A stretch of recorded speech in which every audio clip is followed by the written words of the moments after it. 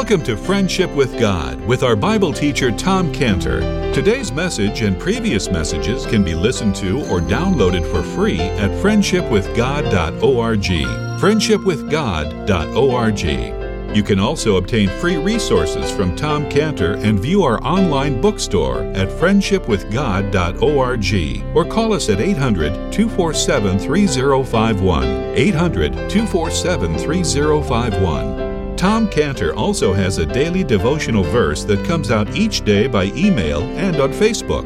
To receive this small daily devotional verse that Tom Cantor puts out, you can sign up at friendshipwithgod.org, friendshipwithgod.org, or find Tom Cantor on Facebook by searching for Tom Cantor and Friendship with God. Now, here is our Bible teacher, Tom Cantor.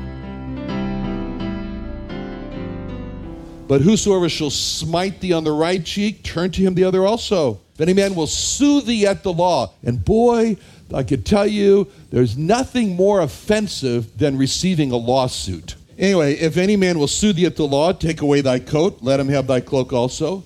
Whosoever shall compel thee to go a mile, go with him twain. And it set this record straight. See, it painfully reminds me of what happened about 20 years ago.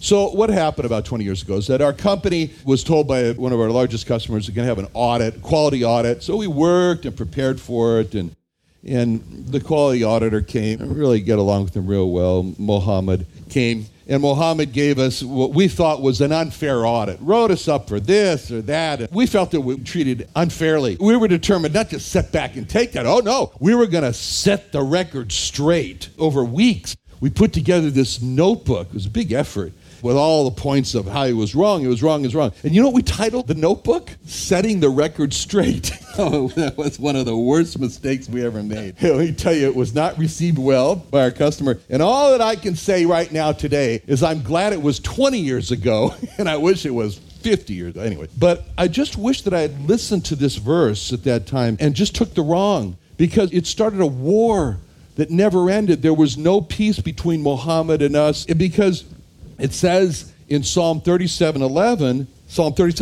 the meek shall inherit the earth and shall delight themselves in the abundance of peace. It says peace. Now, when the Lord Jesus came here to earth, he actually had a specific group of people that he was sent to. And he was sent to preach the gospel to. And it was kind of amazing this happened in his life. But anyways, where he was sent and who he was sent to is detailed for us in Isaiah 61. Isaiah 61:1, where it says in Isaiah 61:1, the Spirit of God, the Spirit of the Lord God is upon me, because he hath anointed. Anointed always means commissioned. The Lord has anointed or commissioned me to preach good tidings unto the meek. And he sent me to bind up the brokenhearted, proclaim liberty to the captives, the opening of prison to them that are bound. Now this is so dramatic, this verse, because there's this day in his life, in the Lord's life, when he goes back to his hometown of Nazareth, and he goes into the synagogue in Nazareth, and there's an attendant there who sees him and says, here's a new person here. Let's give him this scripture to read. And they give him the scripture. It's this scripture.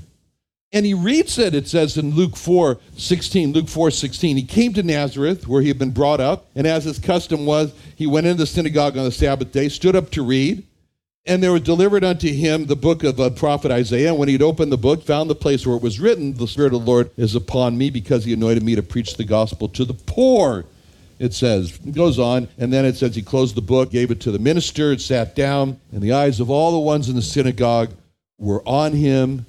And he began to say unto them, this day is this scripture fulfilled in your ears. A lot of drama. This is being quoted from the Greek version of the Old Testament, which changed the word meek to poor, which shows it's equivalent, meek and poor. Now, what happens here, he's coming to preach the gospel to the poor, and as is always the case, where you have this verse, blessed are the meek, it cuts across what man believes, because man's natural without God. Man is natural. We're natural. Our corrupt hearts, our deceitful hearts, it's natural. And what it says in 1 Corinthians 2:14 is that we don't receive the things of the Spirit of God. The natural man receiveth not the things of the Spirit of God, they're foolishness unto him.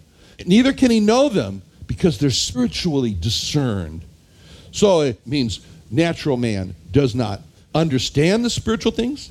Natural man has no interest in the spiritual thing. Natural man is dead to spiritual things. Natural man doesn't value spiritual things. He basically thinks that spiritual things are crazy, and he wants nothing to do with them. It says here, blessed are the meek. And meekness is important for us. Why?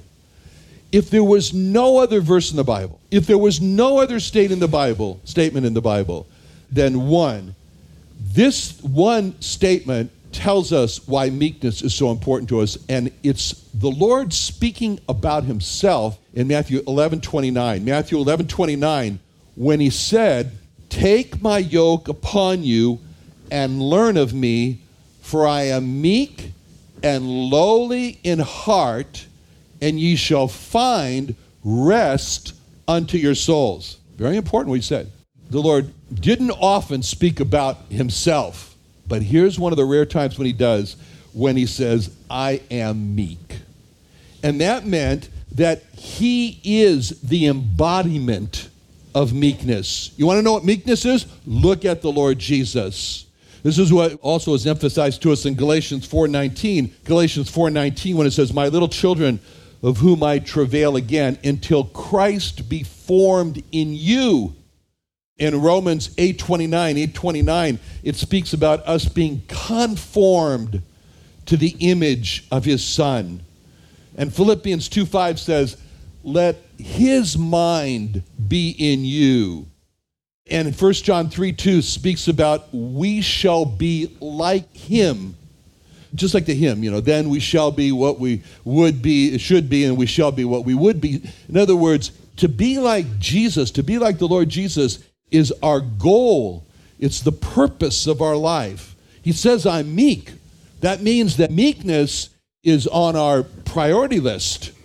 Now, so let's look at what he said in Matthew 11:29. Matthew 11:29. First of all, he says, "Take my yoke upon you, for I am meek." That means we have a calling. Our calling from the Lord Jesus, and our goal and our purpose is to be meek and lowly in heart. Take my yoke upon you means he's called us to be like him. And then he says, "So learn of me." It means we need to study him. It means we need to learn what does it mean to be meek, because we're supposed to be meek. So he says, "I am meek and lowly in heart." So here he is giving us the essential characteristic of what meekness is. Meekness is being lowly of heart. Lowly of heart. Now, being lowly of heart has to do with how we see ourselves. How we see ourselves. Being meek means that we do not perceive ourselves as being above any other person. It's very interesting, the English word meek, the Anglo-Saxon derivation of this word meek.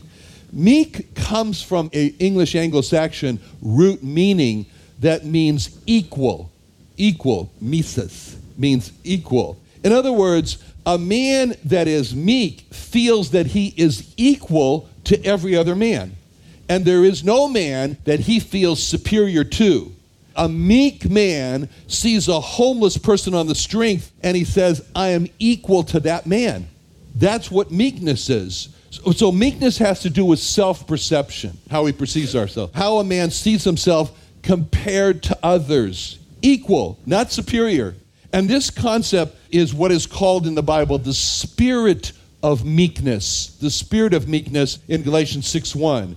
Galatians 6:1, where in this context of not seeing himself as superior to any, Galatians 6:1 says, "Brethren, if a man be overtaken in a fault," so here's a man who's fallen. "If a man be overtaken in a fault, ye which are spiritual, restore such a one in the spirit of meekness, considering thyself," looking at yourself, "lest thou also be tempted." It means that when another believer falls into some horrible sin, we are in the spirit of meekness to never think that, "Oh, well, I would never do that.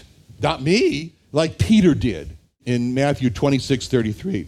We look at the Lord to see what we should be. We look at Peter to see what we shouldn't be. Not really, but anyway. Peter in 26:33, Matthew 26:33, Peter answered and said unto him, though all men shall be offended because of thee, yet will I never be offended. What's he doing there?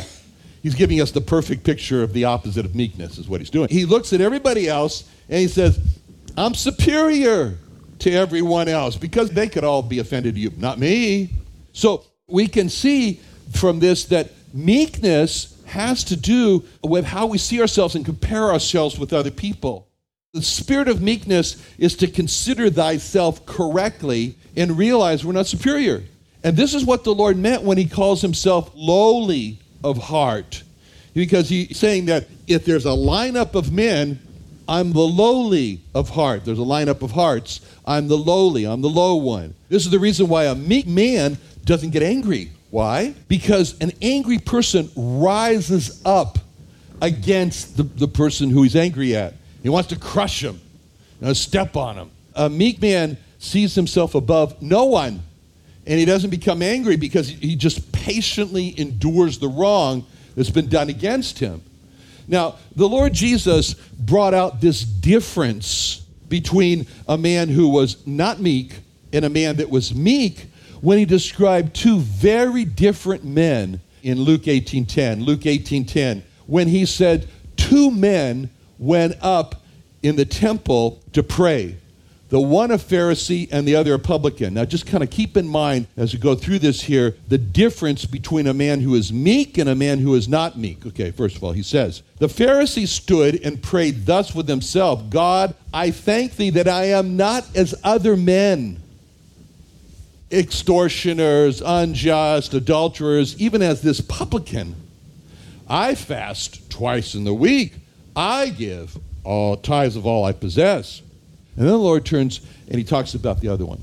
And the publican, standing afar off, would not so much as lift his eyes up to heaven, but smote upon his breast, saying, God, be merciful to me, a sinner. All right, so here's the two that he's just laid out for us as comparison. Now he makes his comment about them. I tell you, the publican, I tell you, this man went down to his house justified rather than the other. Now here comes the principle. For everyone that exalts himself shall be abased, and he that humbleth himself shall be exalted. So the Pharisee's not meek because he sees himself as superior to others. He says, I'm not as other men are. He's not meek because he was not lowly of heart, like the Lord described himself in Matthew 11:29. On the other hand, the publican was meek because he saw that he was superior to no other person. He says, God, be merciful to me, a sinner. And that's the key difference that the Lord was calling out between the Pharisee and the publican. It's this issue of meekness, and that's why he said in Luke 18:14, the person who exalts himself is going to be put down. But the person who humbles himself is going to be exalted. And these words, himself, it's showing us that this issue of meekness or seeing yourself as lowly at heart, it's an issue of choice. It's an issue of choice. We choose. And this is the choice of meekness. Some people, you can look at some people and say, well, that person, his temperament, he's not naturally, he's less assertive. He's more retiring. His tempering is more retiring. He's more of a retreating type person. He talks in low tones. I can't even hear him. So you say, well, he's naturally meek. No, that's not meekness. That's not meekness. That person may not just like the type A personality. That person may still have this spirit of, well, I don't like him. I'm better. But so the command to be humble, the command to be meekness is why it's so important for us because God makes this statement. He says that publican humbled himself, and then he said, for example, Moses said to Pharaoh in Exodus 10:3, Moses and Aaron came into Pharaoh, and he says, how long will thou refuse to humble thyself before me? Let my people go. They may serve me. And then God, speaking about one of the kings in Israel, said, because thine heart was tender, and thou didst humble thyself before God when thou heardest his words against this place and against the inhabitants thereof, and humblest thyself before me. And then the one we just talked about there in Luke 18:14, where he said that the publican humbled himself. And that's why when it all comes down to it, we are commanded in 1 Peter 5:6, humble yourselves, therefore, under the mighty hand of God, that he may exalt you in due time. So meekness is a choice. And that's what the Lord Jesus meant when he was saying lowly of heart. In other words, he chose to be lowly of heart. So when he says, take my yoke upon you, for I am meek, that means he's calling us to be meek. And then he says, learn of me, for I am meek. It means that we look at his life. Now, we've already seen that meekness means to be lowly of heart, not to see ourselves as superior to other men. And we see this supremely. This really was an event in the life of the Lord that just so emphasized how the Lord saw himself, how he perceived himself. When it says in John 13:4, he riseth from supper, as the Lord. He laid aside his garments, took a towel, girded himself.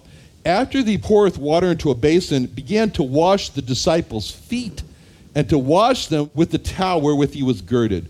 Now, this was a really shocking event that happened. I mean, here's the one that the disciples realized, oh, thou art the Christ, the Son of the living God. You're the Almighty God. You're the Creator. You're the King of the universe.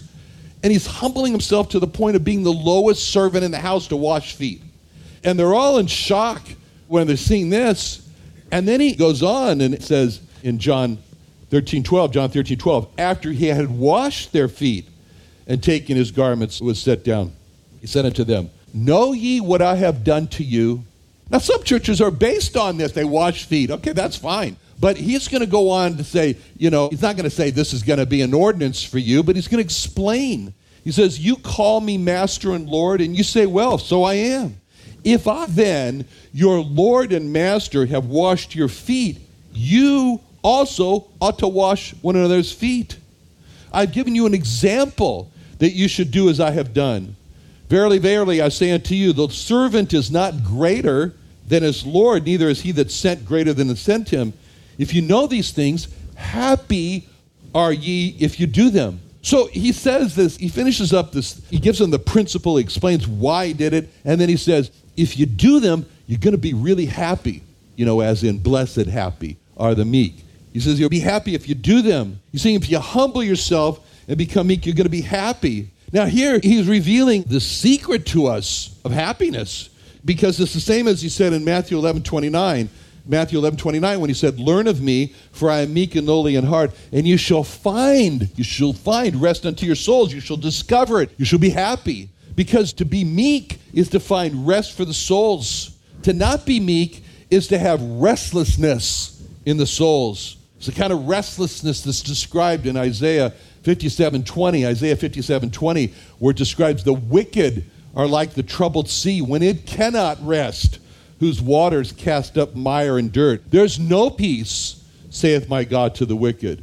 So how does that work? How does a meek person find rest to their souls? Well, a meek person finds rest to his soul because the meek person is just strongly enduring, fighting against the urge to retaliate. There's no retaliation that you can see in the life of the Lord Jesus. He's being oppressed, he's being afflicted, he's being led to a torturous death of crucifixion, and as he's being led, the comment is in Isaiah 53:7, he was oppressed and he was afflicted, yet he opened not his mouth.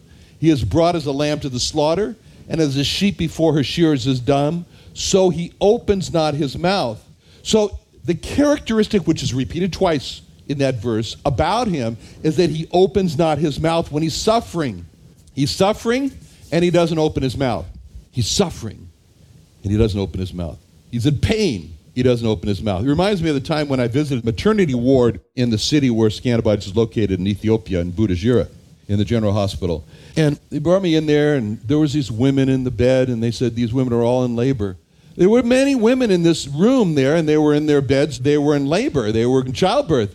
You could have heard a pin drop in there. It was so remarkable. None of those women made a peep. And then it was explained to me that Ethiopian women do not cry out and they do not make any sound when they're giving birth. It's just part of the culture. To the extent where some women died in those beds giving birth and never made a sound. Because the Lord was meek, he had no feeling of retaliation, or he resisted the urge to retaliate, and he didn't open his mouth. And this is what it described to him in 1 Peter 2:23. 1 Peter 2:23. The Lord, when he was reviled not again. When he suffered, he threatened not, but committed himself to him that judgeth righteously. There's no rest. There's no happiness to the person who yields to the urge to retaliate, to get even. That's why it says in Titus 3:2, speak evil of no man, to be no brawlers, but gentle, be showing all meekness unto all men. Now, it's really interesting in that verse in Titus 3:2, when it links gentle, showing all meekness. It links gentle with meekness. The link between gentle and meekness is seen in the Lord when Paul said in 2 Corinthians 10:1, I, Paul, myself beseech you by the meekness and gentleness of Christ.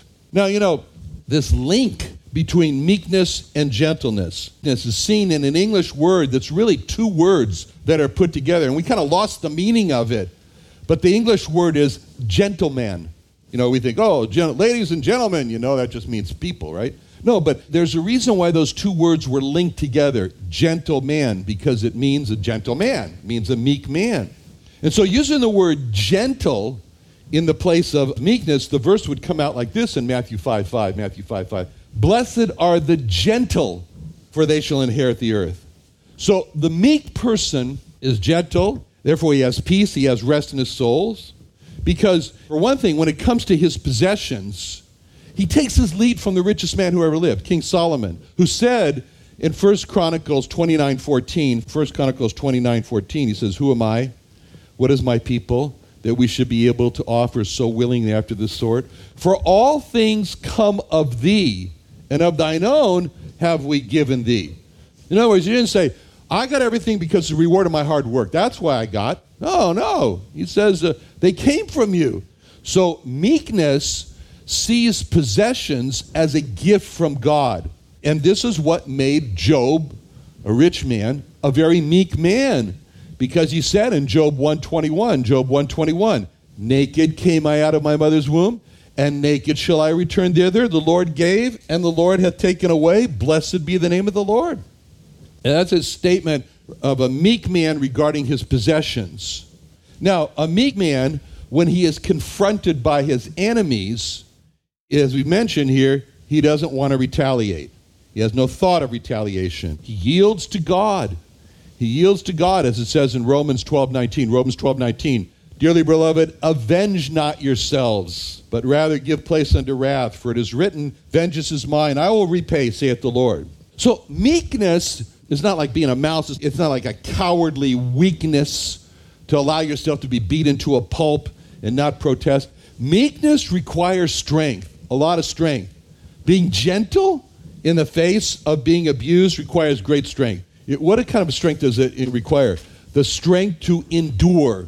The strength to endure. This is how the Lord Jesus is brought up to us in Hebrews 12:2, where it says, looking unto Jesus, the author and finisher of our faith, who for the joy that was set before him endured the cross, despising the shame, sat down at the right hand of God. For consider him that endured such contradiction of sinners against himself.